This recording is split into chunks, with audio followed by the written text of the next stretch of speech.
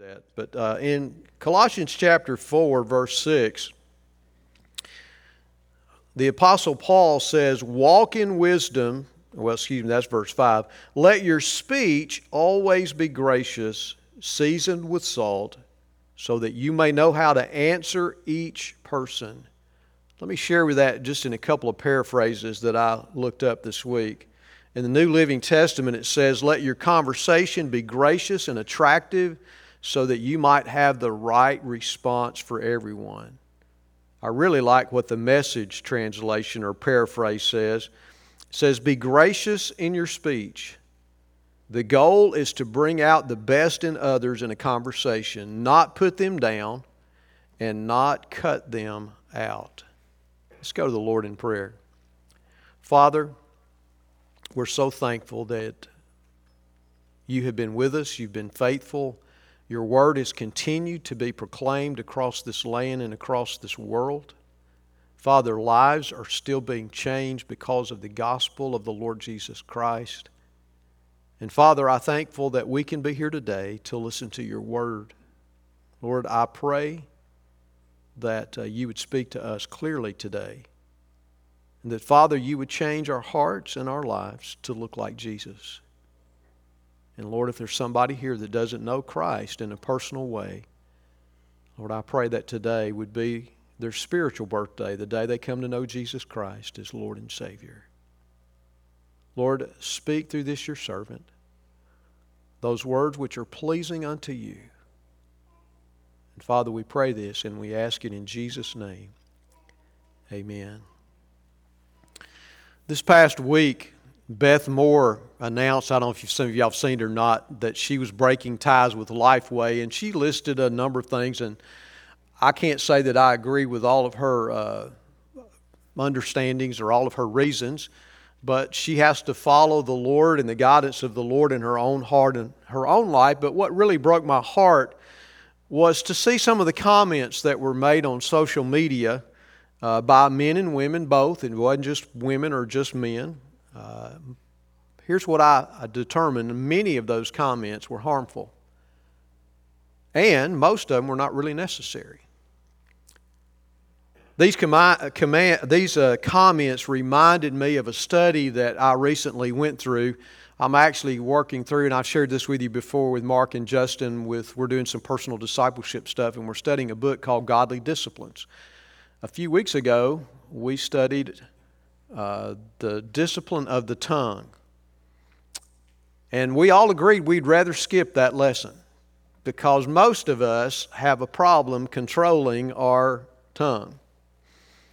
Well, kind of back in January, after all the election was over with, I kind of began to sense that I needed to preach on this particular topic, but since I can't seem to control my own tongue, it makes it hard to preach on something like this. But anyway, the Lord continued to convict me about it. Then, of course, we studied that chapter a couple of weeks ago, and I decided, okay, I'll go ahead and I'll schedule a message on preaching on the use of your tongue. Had not even picked out a scripture yet. I just kind of had this loose idea of what I was going to be doing. I got to this week, and Monday morning I opened my Bible and began to pray about what I wanted to preach, and I kept trying to tell the Lord, God, you know, I really just don't want to preach about the tongue. That's just not on my radar of things to do. And of course, as I was praying, I was also doing my devotionals, and I picked up one of my devotionals, and guess what it was on? The use of the tongue. And I said, okay, God, I got it. And of course, yesterday, if any of you looked at your open windows yesterday, there was something on the use of the tongue. So evidently, the Lord wants me to talk about this subject. Now, I'm not saying I'm gangbusters on talking about it, but anyway, you just consider this from that standpoint that I really feel strongly the Lord wants me to share this message. You know, if you go back and you look at church history, and you go back to the early New Testament church, one of the things that you notice, or one of the things that other people noticed about Christians, was how much they loved each other. They were attracted to Christianity because of the winsomeness or the pleasantness of Christians. Pagans saw Christians loving on each other and edifying and building up one another. They saw Christians helping to meet other people's needs. Guys, if you and I are going to reach this generation with the good news of Jesus Christ, we must learn to discipline our tongue. Our words have the power to build up, but they also have the power to tear down. They have the power to encourage, or they have the power to discourage. Your words have the power to draw people to Christ or to push them further away from Christ.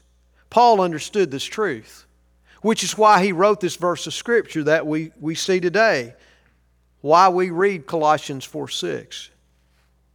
In this particular passage of Scripture, Paul gives us two words that ought to characterize the speech of every Christian. So what are those two words? Well, the first word is the word graciousness, or gracious, or graciousness, however you want to define that term. Paul gives, as he's writing this fourth chapter, some final instructions to the church at Colossae. And it's almost like a bullet point list if you go through and you read chapter 4, and you get to this one bullet point where Paul says, let your speech be always gracious. When I teach my students about writing, I tell them you really don't need to use the word always or never, because they're rarely true. When I'm doing marriage counseling with people, and I'm in the middle of a marriage counseling, and I hear a woman say something like, my husband never tells me he loves me.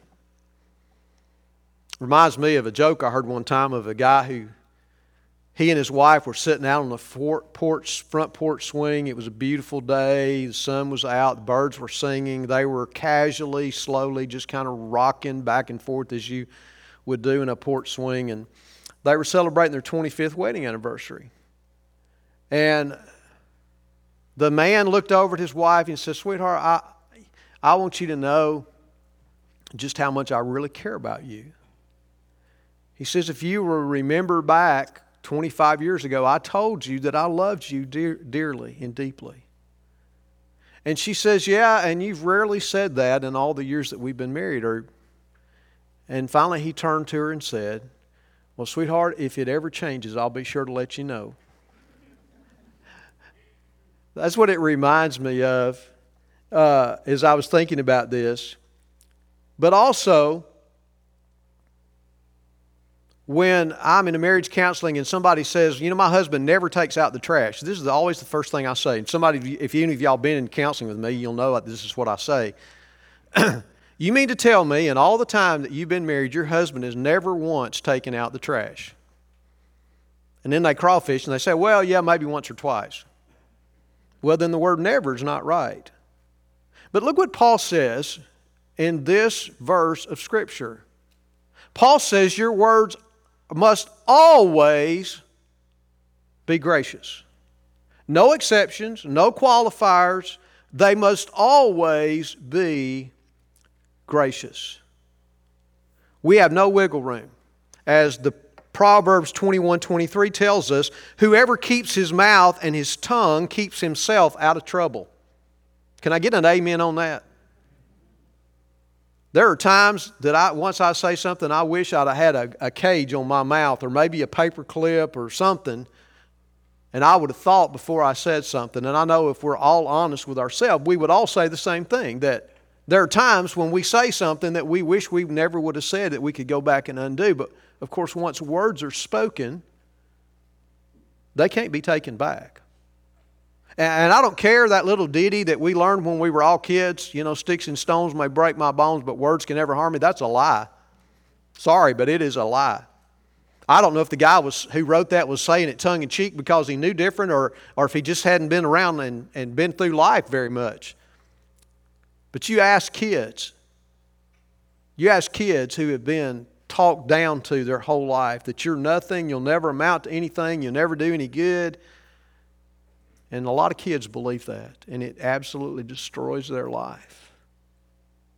Think about a spouse who constantly hears criticism from their spouse. They never get a word of encouragement. What kind of effect does that have on a person? When you and I are charged to always have gracious speech. What does that mean? Well, the word that's used there comes from the word for grace. It's used in the New Testament usually to denote divine favor. You and I have received favor from God that we don't really deserve. But in this particular case, this particular word means to be pleasant or pleasantness, attractiveness, charm, or winsomeness. As Christians, what it means is our speech ought to reflect the grace that we have received from the Lord. Would you agree with me that God never treats us as our sins deserve? God has forgiven us. God, we talked about that today, and Derek did a great job with the Sunday school lesson today. We talked about it in Sunday school today, how we ought to be, we've been forgiven, and we ought to have that same kind of mentality towards others, that we are gracious to them in the way that we talk to them. So how do you do that? How can your speech always be gracious? Well, first of all, you need to pray. Prayer is absolutely essential. We need to ask the Lord to help our tongues help us to control our tongues, to make sure that the words coming out of our mouth ought to be for edification and building up of another person. In fact, the Bible tells us, in whatsoever we do in word or deed, we are to do all to the glory of God. So the words that come out of our mouth ought to be bringing glory and honor to Christ. So we must pray. Secondly, we need to give great thought to what we say before we say it. I wish we could have a pause button on our mind, don't you, sometimes? When something pops in your head, you hit the pause button and then think about it and say, is this speech that I'm getting ready to use, is it going to be gracious? Is it going to build up another person, or is it going to tear down? We need to think before we speak. We need to ask a question and say, is our speech grace-filled? Will it build up another person, or will it tear them down? Can I share something with you guys? Just because something is true does not mean you need to say it. Y'all ever hear your parents ever tell y'all, like my mom used to tell me, if you can't say something nice, don't say anything at all? That would serve us well as we think about being grace-filled. Think about this for just a minute. How many people have literally taken their life? How many teenagers and children have literally taken their lives because of unkind words that have been posted on Facebook or social media? It's gotten so bad on social media, I rarely, in fact, if you need to send me, I know there's several people, the only way you contact me is through Facebook. It may be days before I get back to you if that's the way you contact me, because I rarely get on there anymore. Because it does not build up or edify my spirit. In fact, it quenches my spirit, and it hurts me to see all the unkind things that are being posted and said on Facebook and other social media. It's not just Facebook, it's other things as well. Our speech always needs to be with grace. Listen to what Paul says in Ephesians 4:29. Do not let any unwholesome talk come out of your mouth, but only what is helpful for building others up. I believe that Paul's words on the use of Christian freedom would really apply in the use of our tongue. Listen to what Paul writes over in 1 Corinthians chapter 10, verses 23 and 24. Paul, right there, as he's talking about, in the context, he's talking about eating meat sacrificed to idols, but he's laying down a general principle that would serve us well in a number of different areas. And this is what he says. He says, all things are lawful, but not all things are helpful. All things are lawful, but not all things build up. Let no one seek his own good, but the good of his neighbor. Does that not fit in our speech? Should we not be thinking about that which builds up and edifies, that which is gracious or grace-filled towards other people? Jesus Christ Himself had gracious speech. Now, His speech also confronted people with their sinfulness. We're going to talk about that in a minute, but listen to what people thought about Jesus Christ. This is what it says in Luke 4:22. And all spoke well of Him and marveled at the gracious words that were coming from His mouth. And they said, "Is this not Joseph's son?" Did you hear that? They marveled at the gracious words that were coming out of Jesus' mouth. While Jesus did confront people with their sinfulness, He didn't speak in arrogance and pride. He didn't put the other person down. He simply pointed out their need for a Savior, their need for repentance and forgiveness. Jesus spoke gracious words. So no matter whether we're undergoing persecution, whether we're facing stress, whether we're facing difficulty or injustice, our speech ought to always, that's not my word, that's what the Bible says. Our speech ought to always be gracious. It is to be wholesome, it's to be fitting, it's to be kind, it's to be sensitive, it's to be complimentary, it's to be gentle, it's to be truthful, it's to be loving, it's to be thoughtful. Proverbs 13:3 reminds us, "Whoever guards his mouth preserves his life, and he who opens his lips wide comes to ruin." Can I get an amen on that? Have you ever seen people whose literally lives have come to ruin by the things they've said? Happens all the time. James makes a very staggering observation that ought to chill us to the bone. Listen to what James says. James says this, if you claim to be religious, but don't control your tongue, you are fooling yourself, and your religion is worthless. Could any stronger words be used about the use of our tongue? If you claim to be religious but don't control your tongue, you are fooling yourself, and your religion is worthless. Somebody has said the test of a man's spirituality is not based upon his ability to speak, but his ability to hold his tongue. Guys, if we want to make a difference in the world in which we find ourselves, we as Christians of all people ought to be people whose words are gracious, whose words are kind, whose words are for use for the upbuilding of other people. Second word that Paul uses here in this passage of Scripture that ought to describe our speech is our speech ought to be seasoned. And he says here, seasoned with salt. Why does he use that terminology? Well, salt during that day and time was used as a preservative. And you and I, down in the South, we know that. We've used salt to cure meat and keep it from spoiling for years and years and years. Long time before we had refrigerators, you had to figure out a different way of preserving, and most people would use salt to preserve meat to keep it from spoiling. Our conversation should be grace-filled. It should be used as a preservative. Our speech ought to be a purifying influence to others around us.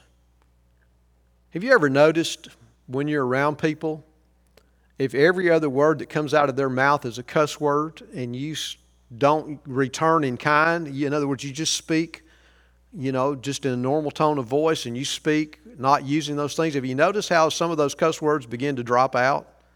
People quit using them. If you don't join with them in that, a lot of times they will stop using those words. There have been times, once or twice in my whole ministry, my whole life, and I'm 61 years old, be 62 this summer. So in my whole life, maybe once or twice, I've sensed the Holy Spirit telling me that I would need to say something to people about the speech they were using.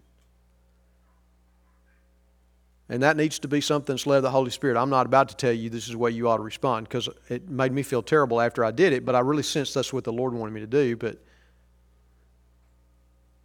somebody was taking the Lord's name in vain one day, and I just said, do you realize that that's my Savior and my Lord that you're talking about? I didn't do it ugly. I wasn't mean-spirited. I didn't yell it. I just simply quietly spoke. And they had not even thought about that. And they immediately stopped what they were doing. Guys, our speech ought to be that which edifies the Lord Jesus Christ. In all that we do, in everything that we do, both in word and deed, we ought to do all to the glory of God. That includes our speech. Our speech needs to be a purifying influence to others around us. It ought to rescue conversations from the filth that so often engulfs it. Also, salt adds flavor. Among the Greeks of that day and time, when they referred to a speech, they would describe a speech as being salty. And what they meant by that was it was a zestful or a lively conversation. Guys, our conversations ought to be marked by grace-filled words, but we should never be stuffy. We should never be boring, especially when we're talking about the greatest thing on earth, the salvation of our souls, what the Lord Jesus Christ has done for us. It ought not to be boring or dull. It ought to be exciting. It ought to be lively as we talk about what God has done for us in Christ. In The Disciplines of a Godly Man, that book that I mentioned to you before, he's got a list of 68 verses in the back of that book from Proverbs that speak about the use of our tongue. I want to share with you some of them. I'm not going to share all 68 or we'd be here till Jesus came back. But let me just share just some of those that have to refer to our speech being seasoned with salt. Listen to what he says. In Proverbs 10:11, the mouth of the righteous is a fountain of life. When you speak words, do people look at your words as being a fountain of life? Or do they see it as being criticism? The mouth of the righteous is a fountain of life. In Proverbs 10:20, the tongue of the righteous is choice silver. In other words, it's valuable. The lips of the righteous feed many in Proverbs 10:21. A soft answer turns away wrath, but a harsh word stirs up anger. Have you ever noticed that? Have you ever been in a discussion, disagreement with somebody, and the louder you speak, what happens? The louder they speak. You want to end an argument? Just whisper. Just whisper. And it brings the level down. A soft answer turns away wrath, but a harsh word stirs up anger. A gentle tongue is the tree of life, but perverseness in it breaks the spirit. Proverbs 15:4. To make an apt answer is joy to a man, and a word in season, how good it is. Proverbs 15:23. Last one, Proverbs 16:24. Gracious words are like a honeycomb, sweetness to the soul and health to the body. Our words ought to be seasoned with salt. They ought to be truthful, but they ought to be spoken in love with the idea of helping and building up another person. Because salt has a purifying effect, it was also used in the Levitical sacrifices. If you want to go check that out, you can see Leviticus 2:13 and Ezekiel 43:24. Purity was necessary to make a sacrifice acceptable to God. The spiritual salt mentioned by Paul in this verse is to be preserved in the heart and to the season the life and season our words, so that no corrupt speech will ever come out of our mouth. As I said before, what the Scripture tells us, what Paul tells us, is that our words always are to be gracious and seasoned with salt. You know, we have an account in the Bible of Jesus that demonstrates this for us. The Pharisees and the religious leaders were always trying to trap Jesus, weren't they? They were always trying to get him to step in the middle of something so that they could accuse him. They had already determined they wanted to put him to death, and they just had to find a reason. And they kept trying to trap him in his words and the things that he was saying. And so on one occasion, as on several occasions, this one particular one is found in Luke chapter 20, some spies were sent out to entrap Jesus in the things that he said. And the Bible says that when Jesus perceived their craftiness, they came to him and they said, "Is it lawful for us to pay taxes to Caesar?" Now the Jewish people hated being in bondage. And their religious leaders said, "You don't need to pay taxes to Caesar because that authenticates their rule over us, so you ought not do that." Now they realized they had to do that or they would face the wrath of Rome, but they sure hated to do that. And of course, if any religious leader told them that it was lawful for them to pay taxes, then they could use that as a way to say you're not really a spiritual person, or you wouldn't be saying stuff like this. And so Jesus, perceiving their craftiness, said, bring me a denarii, daily coin that represented a day's wage. And he said to him, whose likeness and whose inscription does it have? And they said, Caesar's. And what did Jesus say? Render to Caesar the things that are Caesar, which means taxes, and render to God the things that are God. Now the Caesar back then, about that time, began to claim that they were God and that you ought to worship them and you ought to offer sacrifices to them. And Jesus said, offer taxes to Rome, to Caesar, but give to God what is rightfully due God, and that's our worship. So we ought to worship God. And so they were not, this is what the Scripture says, they were not able to, in the presence of the people, to catch him in what he said, but they marveled at his answer and became silent. Isn't it wonderful how gracious words sometimes just cause people to be silent? They really don't have an answer for it, do they? They went on and they tried to trap him again, and they asked him about being marriage and the Levirate marriage situation. I'm not going to go through all that, but he once again answered them correctly with words of grace, but also with words seasoned with salt. They were true. And this is what it said. It said, then some of the scribes answered and said, Teacher, you have spoken well. And no one dared to ask him a question any longer. By using words of graciousness seasoned with salt, they had no comeback. There was nothing they could say. They were silent before the Lord Jesus Christ. Guys, that's the kind of speech that you and I need. It's the kind of speech that ought to characterize every Christian.